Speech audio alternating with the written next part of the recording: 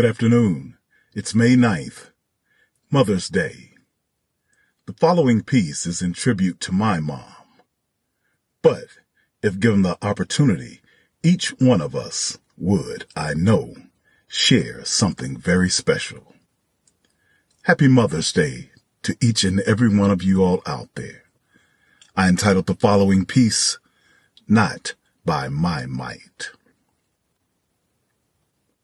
I oftentimes wondered if the pain of losing her oldest was manifesting through the curling of her hands, the curvature of her shoulders, the inability to leave her bed.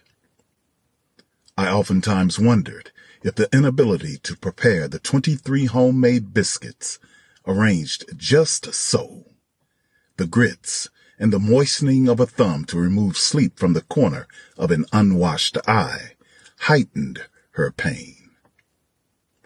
I oftentimes wondered if her inability to nurture her flowers, her beloved rose bushes, intensified her pain, and if those roses only continued to grow, specifically for those days that she could muster strength to sit up, as if they somehow knew she would peer out the window to observe their vibrant beauty. I oftentimes wondered how this woman could endure her excruciating pain and yet daily phone others for a reading of scripture, prayers, and exhortation.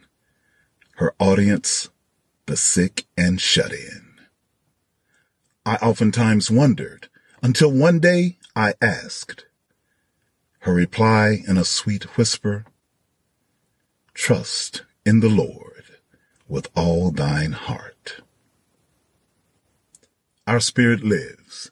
Join me next time as I bring you more of the spoken word with Slater Hayes. Peace.